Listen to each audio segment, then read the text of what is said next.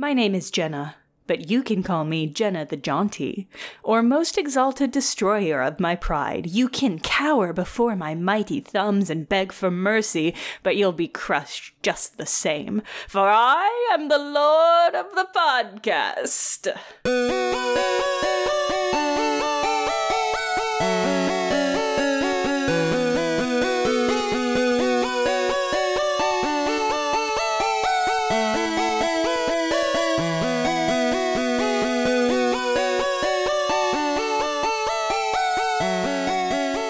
Welcome to Fandalight. We're on book 35, The Proposal. Marco's dad is dating again, and it's stressing Marco out so bad he's morphing half creatures. He sees a famous TV guru, William Roger Tennant, promote the sharing on his show, so the gang morphs into William's beloved parakeets to spy on him. After a phone call with Visser, William almost kills Marco because he finds the birds so annoying, though he needs them for his cover persona. The group decides to annoy him so bad he breaks down in public. Marco finds this to be a highly stress-relieving situation, even if it fails to work. William is too good at his cover. Finally, Marco manages to annoy him sufficiently backstage and lure him onto camera as he is attacked, destroying William's reputation. Marco's dad proposes to his girlfriend and they get hitched, just in time for Marco to receive a call from his host mother. Cliffhanger. So that's this book. Tell us about the author, Brent. This one was ghostwritten by Jeffrey Zulke, who also ghostwrote 25 The Extreme, which you may remember as the book where somehow less stuff happened than in the book where the Sanrio Rip erased everything that happened at the end of it. Yes, I remember that from the last time we bad-talked it. Yes. This one I thought was much better written, because it at least had stuff happening. Yes, agreed. Now, as Darien 25, I cannot find much about Jeffrey Zulke on the internet, except for a handful of kids' books published by Scholastic. Well, I thought this was, it felt like the most Animorphs, like KA Animorphs book, because there's like a lot of action and hijinks and terrible plans. So many terrible plans. So really just a terrible plan after terrible plan, as I've come to expect from the Animorphs. So all of that felt very familiar and good. It did have some pretty fucking miserable gender politics. Yeah. And I don't even know where to start, really. No, I know where to start. Let's start with the Guy Code. Brent, can you tell me about the Guy Code? Is that like that thing from How I Met Your Mother? Oh, is it? I don't know. The Bro Code? I think that's the Bro Code. I think this predates that. I mean, so as I understand it, the Guy Code is that you're not supposed to talk about your feelings with other men. Is that fair? I mean, I am familiar with that trope. I don't think I ever heard it formalized like such in real life amongst my friends, but I also was the sort of wuss who didn't care for football, so I may not be the authority to ask about this. I mean, you're a dude. You have called upon me to explain girl stuff, that's true, so I expect you to be able to explain dude stuff. All right, okay. I'm just saying I'm not exactly dialed in necessarily to the masculine ideal. So I think the Guy Code is actually just men agreeing to not burden each other with their emotions when those emotions could just be heaped on women instead and made to make them do the emotional labor, which is what happens in this book. I can see that, although I think at least in Marco's case, the intention is not to burden it on women, but rather to stuff it down in a tiny little box and then lock that box and then throw away the key and hope that nothing ever exits the box, which never works because the box always breaks. This book doesn't do anything to really suggest that that's a really bad way of handling things. In fact, it really suggests that that's what you should do. Don't talk about your feelings. Guy Code. It's funny. I mean, in a horrifying way, that Cassie really put herself out there because she and Marco are friends, right? It's canon. Yes. They have been friends before they were Animorphs. She's the one who really notices that something's up with him. She's the one who like really goes out of her way to reach out, go over to his house and say, hey, I'm here. If you need to talk to someone, I'm here to listen. And Marco just kind of shuts her down. Hard. Yes, yeah. Hard. Way more aggressively than he needs to. And then what actually like pulls him out of his weird morphine problem later in the book is Jake saying basically the same thing, but meaner. Yes, that's exactly it. Because Cassie's advice is basically like, deal with the things that you can deal with. You can't control everything, and a lot of shit's miserable, but you've just got to act in your sphere of control. You've just got to take care of the animals. You can't change all of the world at once.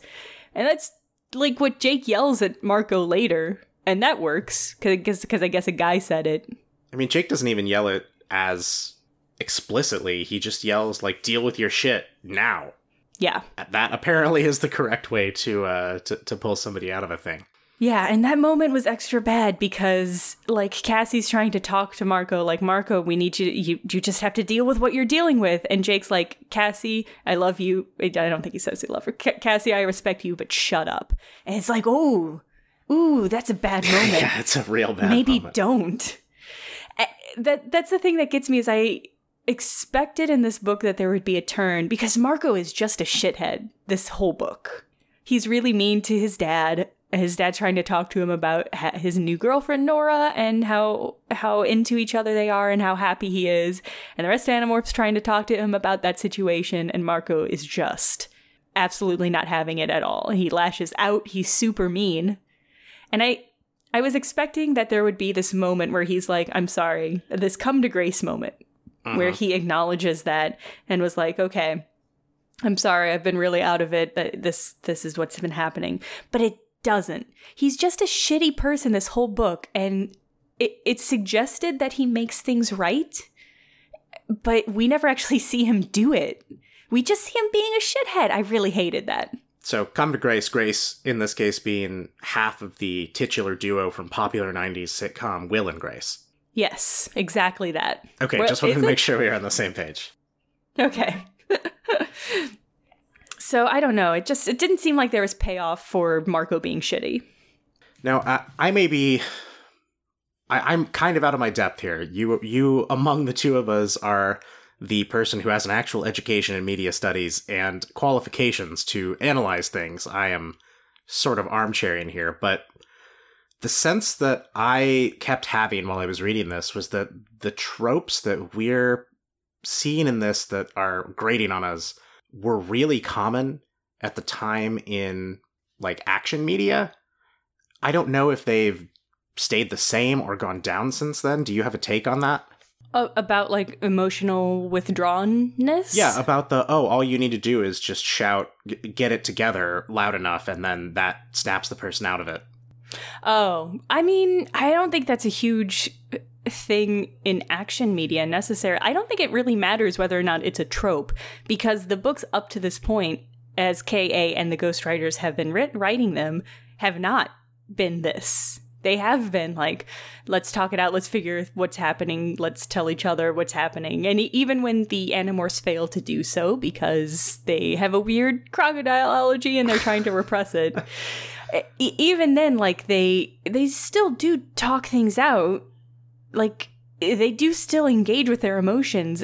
And the fact that this book was all about emotions, but we don't ever actually see that turn. Like, I don't think it really matters so much whether or not it was a trope. It was poorly used here in this artifact. Well, yes.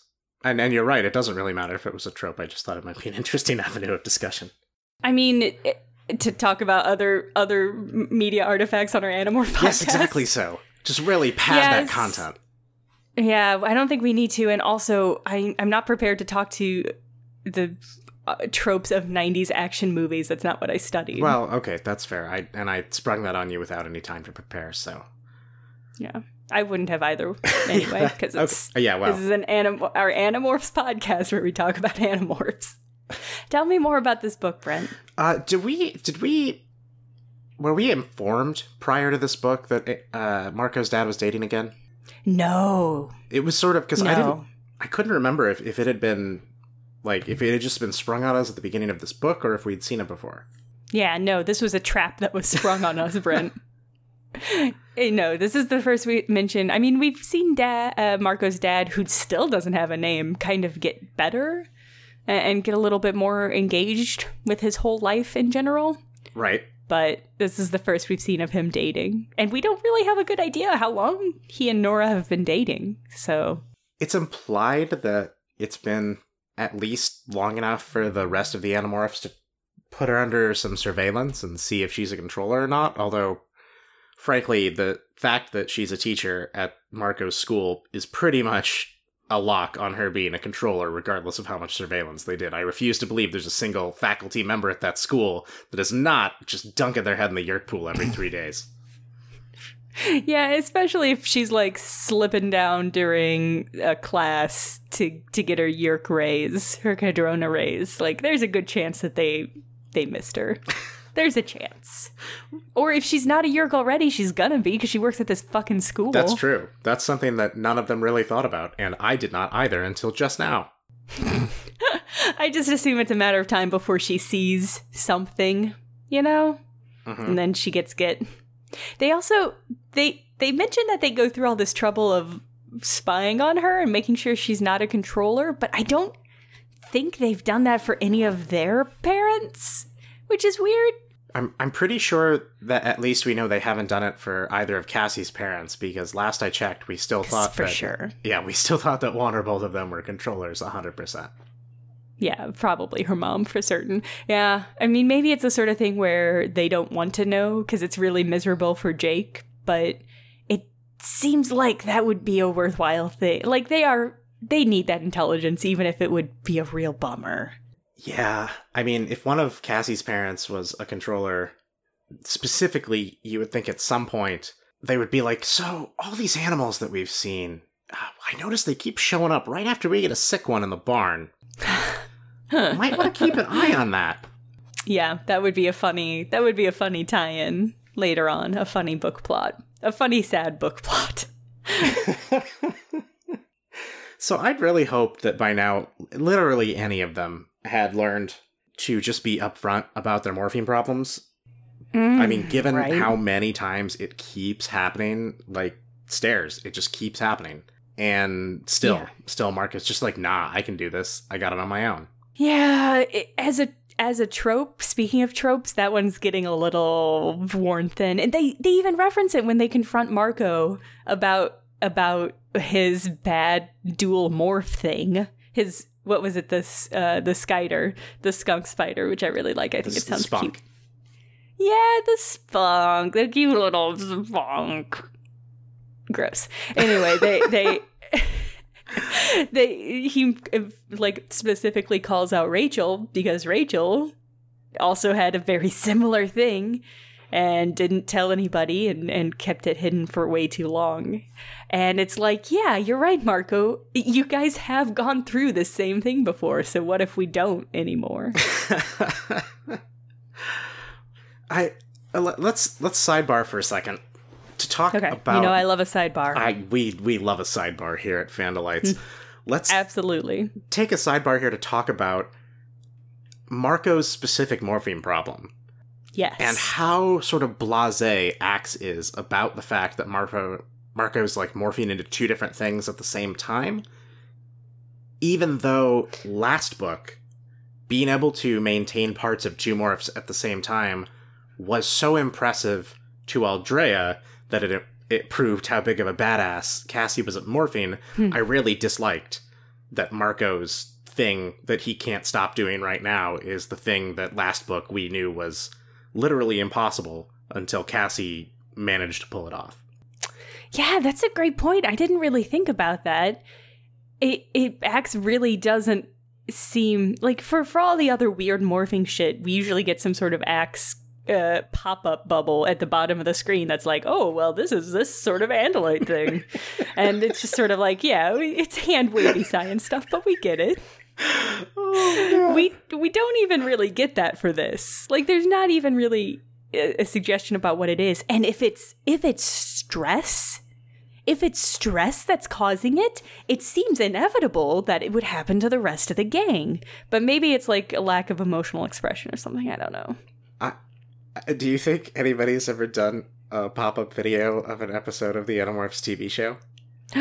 Is that where the Fandalite goes after we finish reading all the books? I mean, are we gonna make a pop-up episode? I don't know. I'll have to look into how transformative you have to be to count as fair use. But that's a good point because I've got the skills. We could do that. It does sound like it would be. Fuck. way less work than a Riff Tracks style situation. Yeah, we wouldn't have to be as funny. We could just be smart, which is the tagline for me and how I've gotten through life so far.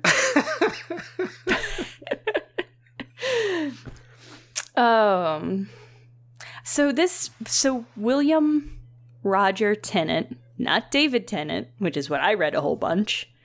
William Roger Tennant is portrayed in this, his Yeerk at least, is portrayed in this as insane. Because he hates these birds that he needs to use for cover, and Marco looks him in the eye as he's getting, crushed to death by his thumbs, and is like, this dude's cray. This dude's super cray. I hated that. I hated that we have 2 Yeerks within the span of 3 books that are quote-unquote insane. It does seem like it's been kind of way overused by this point. Yeah, I mean, if we're talking about tropes, I think that is one that is also just very annoying. Like the enemy that's just crazy. That's why they're doing it. Aside from vilifying mental illness, it just seems lazy. Yeah. I mean, the obvious apologetic for that is to say that it's the Yeerk that is controlling David Tennant. That's what I'm going to call him now. Because just like in that one Megamorph, that's now who's playing it in my gritty my gritty Netflix reboot. And David Tennant would be amazing in this role. Oh yes. The obvious apologetic for it is that the Yeerk who is controlling David Tennant has been just annoyed off a cliff by the iron will of David Tennant constantly haranguing him and having to live around all of the birds. And we do kind of get a little bit of an insight into that where Marco sees like David Tennant, sees him sort of can tell that he's fighting hard enough to get that Yeerk to stop. I don't think that there's enough put there to really play that like they do, though. Like, I think that's what was being gone for. I don't think they quite stuck the landing on it. Yeah. I don't think there's enough. It felt a little rushed, like Marco was just like, nope, this guy's insane. Yeerks are insane. It's not a death cult. They're all just crazy. Like, okay, well, you're really undercutting our canon, Marco. God, rude. I mean, I think he said that Andalites have torsos in this, so already we know this book is not canon. Yeah, absolutely not canon. I secretly wanted William to be kind of evil. Like, I wanted not the Yeerk in him, but the host. I kind of wanted the host to actually secretly hate animals, and then and then that was just like the melding of the Yeerk and the host is what made him so crazy. But I guess we don't really get to see actual William. He never peeks through the Yeerk in this. So like a Krusty the Clown type situation where his on-screen persona is friendly and just in real life he's awful. Yeah, exactly that. That's what I was hoping for. That would have been pretty good. That's a missed opportunity, I think. Yeah, that's true. Maybe when they do the gritty reboot of the books, that'll be in that one. Well, there is a point where, like, after he kind of goes hog wild in the stage where one of the people says, "You want to put this lunatic on the air? Try Fox." And so probably in the gritty reboot, that's the origin story of the O'Reilly factor. Oh, God. Or maybe I'm imagining he has a YouTube channel. Oh, no. Oh, God. Oh. That hurts me so much. Is there anything else in this book that you wanted to cover? Just that this plan would have been way easier to pull off in 2018. Like so many of these books, all of the stuff that they try would have been way easier to pull off with access to omnipresent video recording technology. Yeah, a smartphone and access to YouTube again could have cut this pretty short. I mean, that's true for most of this shit. That actually probably could have cut the series pretty short, because the first time a video showed up of watch this chick turn into an elephant, no edits, World Star, somebody would have definitely made that connection, and Visser 3 decapitation be damned, the Animorphs would have been caught. That's true. I thought you were going to say the first time there was like footage of a Yeerk like crawling on the ground. And I was going to argue that I've watched a lot of dumb YouTube videos with weird CGI that's like, look at this totally real angel. Proof angels exist. Here's proof that the Loch Ness Monster really exists. And I was like, nah, Yeerks would not make a dent. But you're right. Elephant Girl would.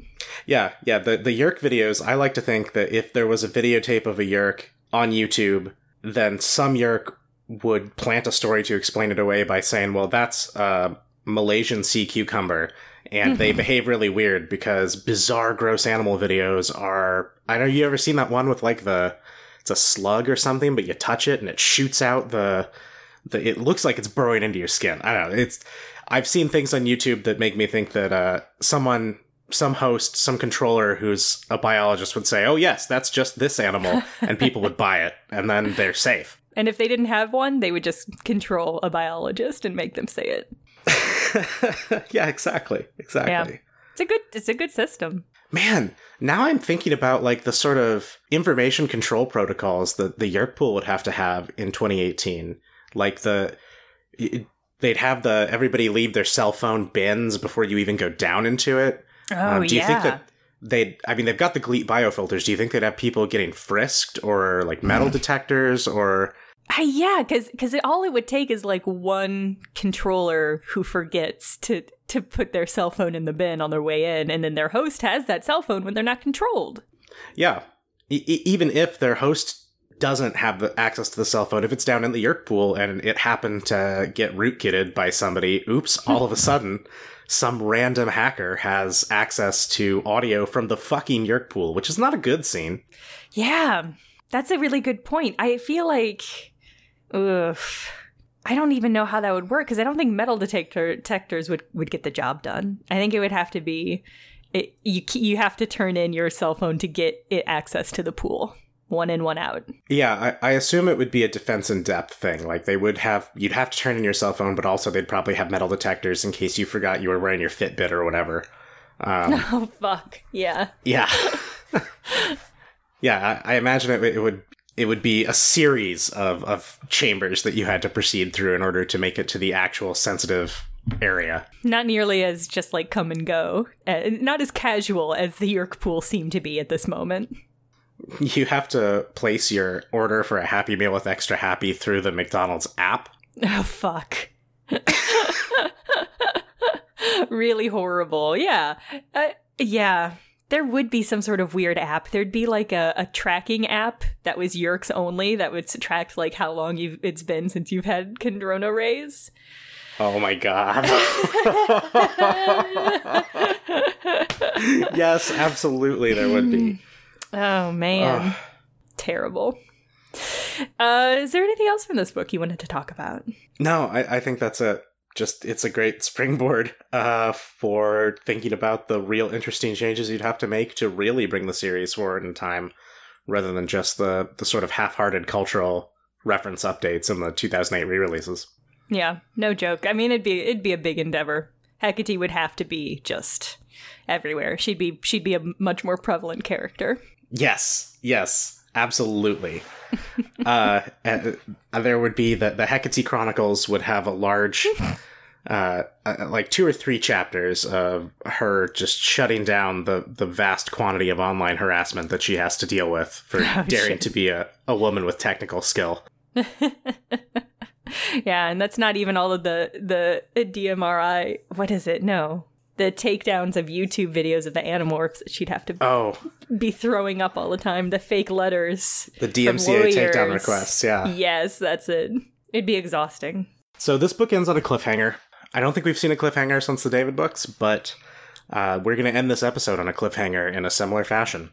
A little bit shorter than normal. Yeah, it ends with Marco getting a call from his mom, and then it's to be continued in Visser, which I'm looking forward to reading. Visser.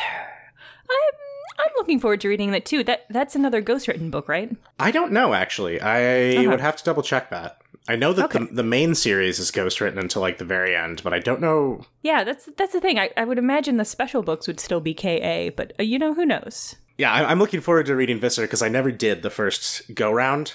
Me neither. Yeah, I didn't make it that far, and I really want to see what things are like from that nutcase's point of view. Yeah, I'm interested. We'll see. Esplin, we hardly knew ye. All right, so that'll do it for this week. Thanks for listening to Fandelites. If you have any questions or comments, hit us up on Twitter. You can email us at fandelites@gmail.com. Our website is www.fandelites.com. You can find us on Tumblr at fandelites.tumblr.com. Do we still do much with that? No, not very much. Every once in a while before we record, I'll hop on, but it's not very active. Yeah, I kind of let mine fall off too. Anyway, there is a Tumblr, fandelites.tumblr.com, and our sister site, andalitetruth.org, which I have seen getting some link referrals on the Animorphs Reddit, so thank you to our fans who have been constantly reposting that because it seems to always get a chuckle. Good, I'm glad. Thanks to Dustin O'Dell for the use of his music for our intro and outro. You can find him on Twitter at Dustin of CYT, and find more of his stuff at dustinodell.bandcamp.com. So this will be continued in Viscersode number 1 next week, and until then, remember, nostalgia is a drug.